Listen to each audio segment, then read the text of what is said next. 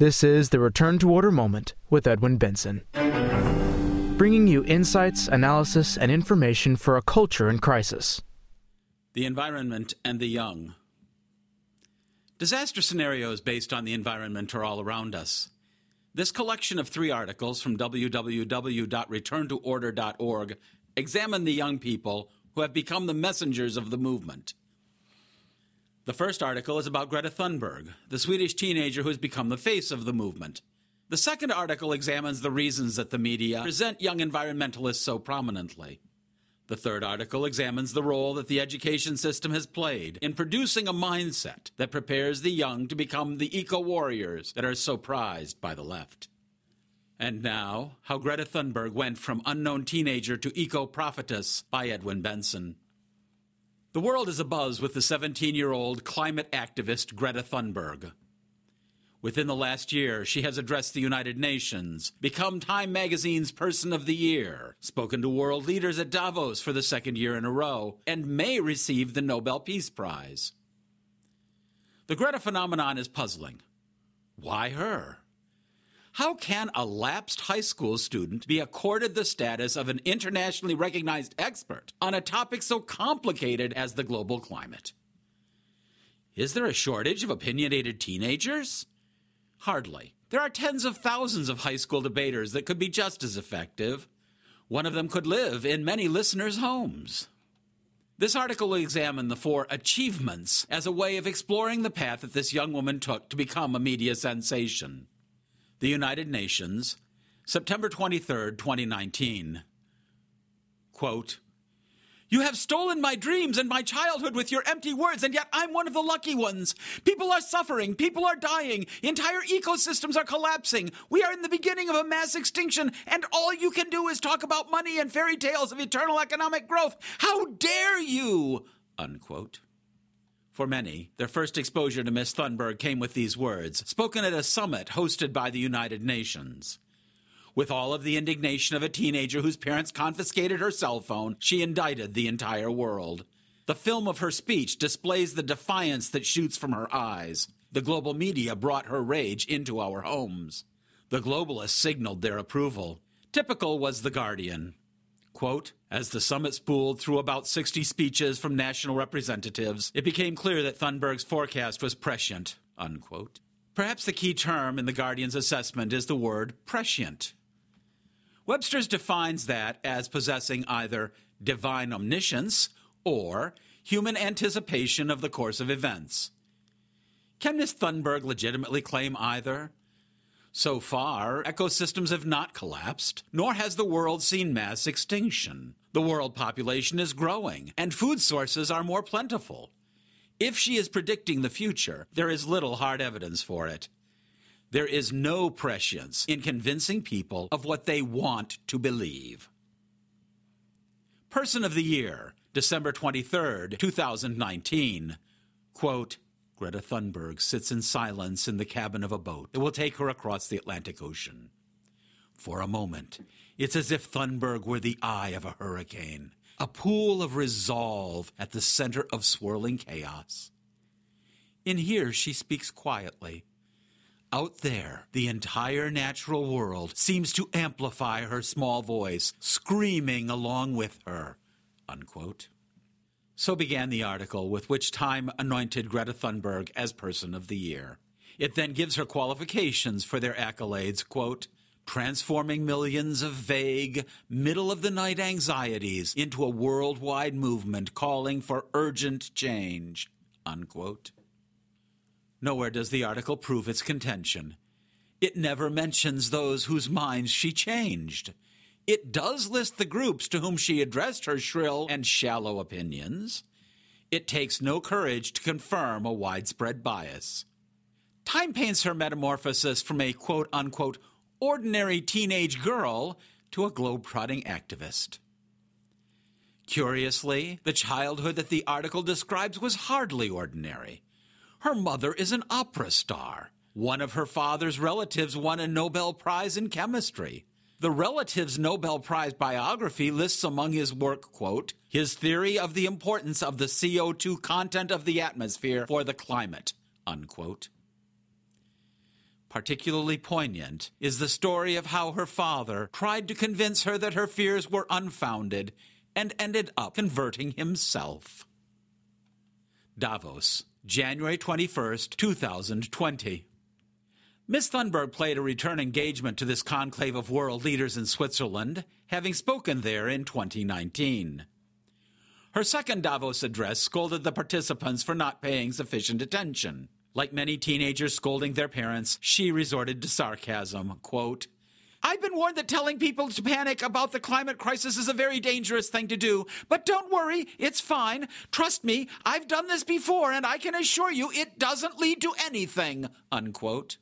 Then she spelled out her plan. Quote, "And let's be clear, we don't need a low-carbon economy. We don't need to lower emissions. Our emissions have to stop. Until we have the technologies, we must forget about net zero. We need real zero." Unquote. Real zero means no carbon production at all. The electric generating plants shut down. Trains, cars, airplanes, and ships stop running. Furnaces no longer heat homes. Even the plants that produce windmills and solar power cells cease operation. Nothing else will allay Greta's righteous wrath. Nobel Prize nomination, February 3rd, 2020. Quote, Jens Holm and Håkan Sneveling, who are both members of Sweden's Left Party, said Monday that Thunberg has worked hard to make politicians open their eyes to the climate crisis, and action for reducing our emissions and complying with the Paris agreements is therefore also an act of making peace, unquote. This sentence opens an Associated Press article about the young climate warrior. Indeed, the Nobel Peace Prize grants the world's prestige. First given in 1901, previous recipients include 4 U.S. presidents, Martin Luther King, and George Marshall, the U.S. general whose plan rebuilt Europe after World War II. It has always had a globalist slant. The 1904 winner, for instance, was the Institute of International Law.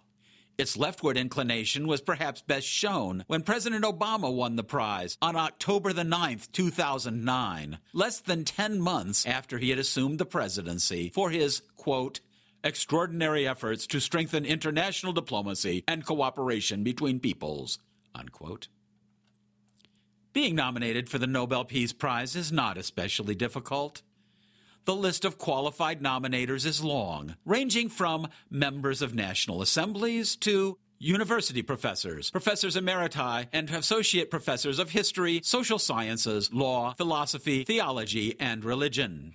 So the nomination of the current darling of the globalist environmental movement surprises no one.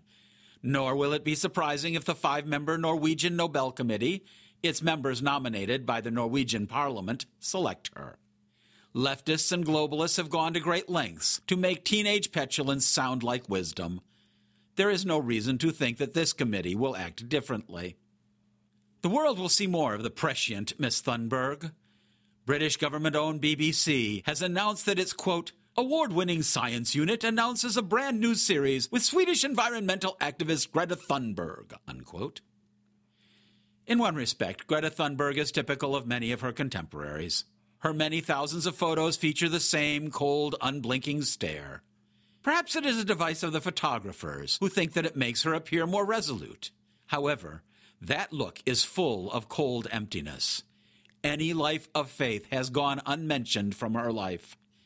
Without faith, all she has is a worldview that grows progressively bleaker. End of. How Greta Thunberg Went from Unknown Teenager to Eco-Prophetess by Edwin Benson.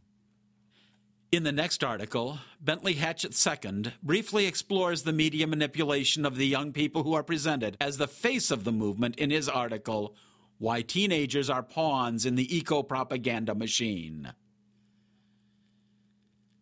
In the era of fake news, many people are no longer fazed by the blatant attempts of the mainstream media to pass off radical left-wing talking points as facts.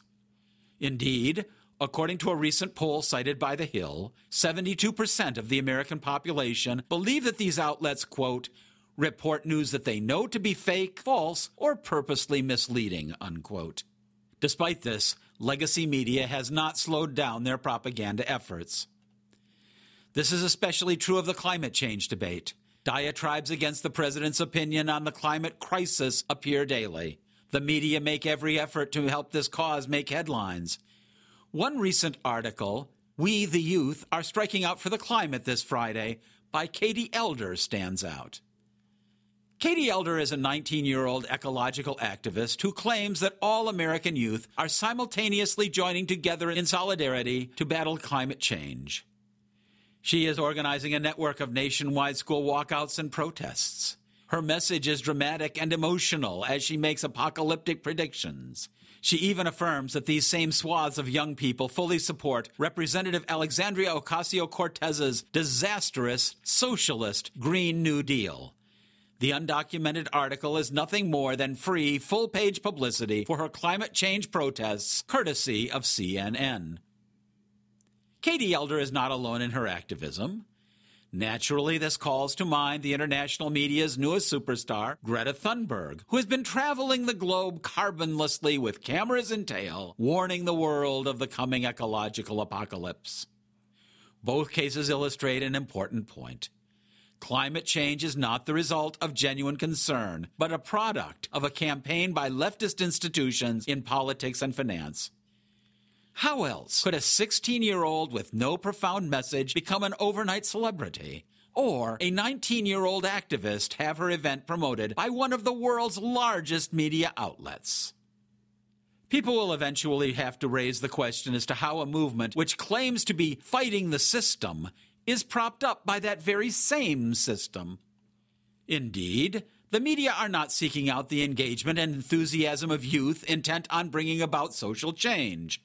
If that were the case, they would not ignore the hundreds of thousands of pro-life activists at home and abroad. Instead, the media show is part of an ecological propaganda effort which was expertly exposed in a recent video by TFP Student Action and available through YouTube. The video, "How to Destroy the Climate Change Hoax," shows how these teenagers are worked like pawns of the revolutionary green machine. End of Why Teenagers Are Pawns in the Eco-Propaganda Machine by Bentley Hatchett II. At this point, we broaden our focus to consider the process by which these young eco-warriors were groomed in New Socialists Plus New Risks Equals Green New Deal by Edwin Benson. Many young people who espouse socialism never actually define it, much less examine it. Some might wonder where these youth got their strange ideas. The answer is that it reflects the ideology of modern education, which focuses on developing opinions rather than teaching facts. This educational mindset comes from John Dewey, often referred to as the father of progressive education. Professor Dewey taught that children would find their own reality through mental experimentation and developing opinions. Progressive educators favor these opinions over the accumulation of factual information. The effect of such thinking is summed up by Dr. Everett Piper's 2017 book, Not a Daycare: The Devastating Consequences of Abandoning Truth. Quote, "The student riots of the 60s led to three major and harmful developments. 1. The purpose of college became less about learning and more about flattering the self-righteousness of students. 2. The core curriculum of classics was gutted, replaced by more relevant topics like women's studies and various ethnic studies, all informed by cultural Marxism. And 3. Many of the campus radicals of the 1960s became tenured professors and transformed their academic departments in their image." Unquote. The current crop of young socialist office holders is a product of this philosophy. Much media attention is focused on Representative Alexandria Ocasio-Cortez, but there are many others like her in local, state, and national politics. In fairness, this intellectual laziness is not limited to the left. Many libertarian students also lack the ability to examine their pet theories critically. To begin, let us examine a program that young socialists point to as a success, all the while demanding significant changes to it. When the Guaranteed Student Loan Program was instituted, its backers said that their only function was to guarantee loans so that the poor could go to college. Banks and other private lenders would make the actual loans.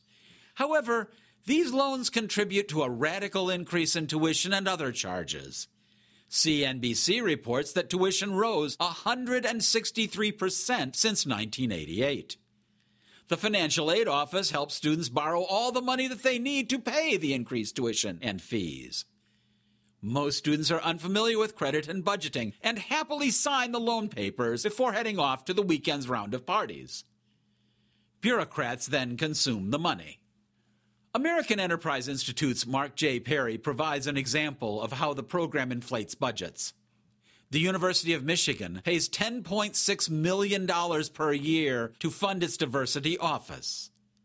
Like many departments, it is filled with people who teach no one. In addition, university officials use more funds to add new buildings to make campuses more attractive, but contribute little to education. The list of waste goes on. No one objects, because nobody will have to pay for this abundance for years. The result is that graduates often carry $100,000 or more in debt before they even start looking for an entry-level job. Such a burden can take decades to pay off. The socialist solution is simple. Forgive the massive debts. That solution really means shifting the burden to taxpayers. Socialists argue that such forgiveness is a one-time necessity. The problem itself will be solved by their proposal to grant free tuition. Of course, that creates another injustice, taking money from taxpayers who earned it and distributing it to those who did not. If ever there was a feel-good proposal, it is the so-called Green New Deal. The document calls for, quote, plans to achieve net zero greenhouse emissions, to create millions of good high-wage jobs, to invest in the infrastructure and industry of the United States to sustainably meet the challenge of the 21st century, and to promote justice and equity by stopping current, preventing future, and repairing historic oppressions of indigenous peoples, communities of color, migrant communities, and other communities, unquote. There are dozens of potential contradictions within these goals. Building infrastructure often creates greenhouse gas emissions. Developing sustainable industries will take time, far more than the 12 years that the climate change alarmists say that we have left. Repairing the historic oppression of indigenous peoples will conflict with private property rights. All of these things require budgets and planning. The Green New Deal's proponents should calculate the costs of their plans. This does not appear to have happened. All we get are assertions that the program will be successful and that it is worth whatever it will cost. Historically, socialist experiments like this have always not been worth the costs. Unfortunately, it is unlikely that facts, or even a noticeable lack of facts, will convert a socialist. On the January 6, 2019 episode of 60 Minutes, Congresswoman Alexandria Ocasio-Cortez admitted far more than she realized when she said, quote, I think there's a lot of people more concerned about being precisely, factually, and semantically correct than about being morally right, unquote. Such a standard of morality has nothing to do with any defined moral system. It is all about opinions and emotions.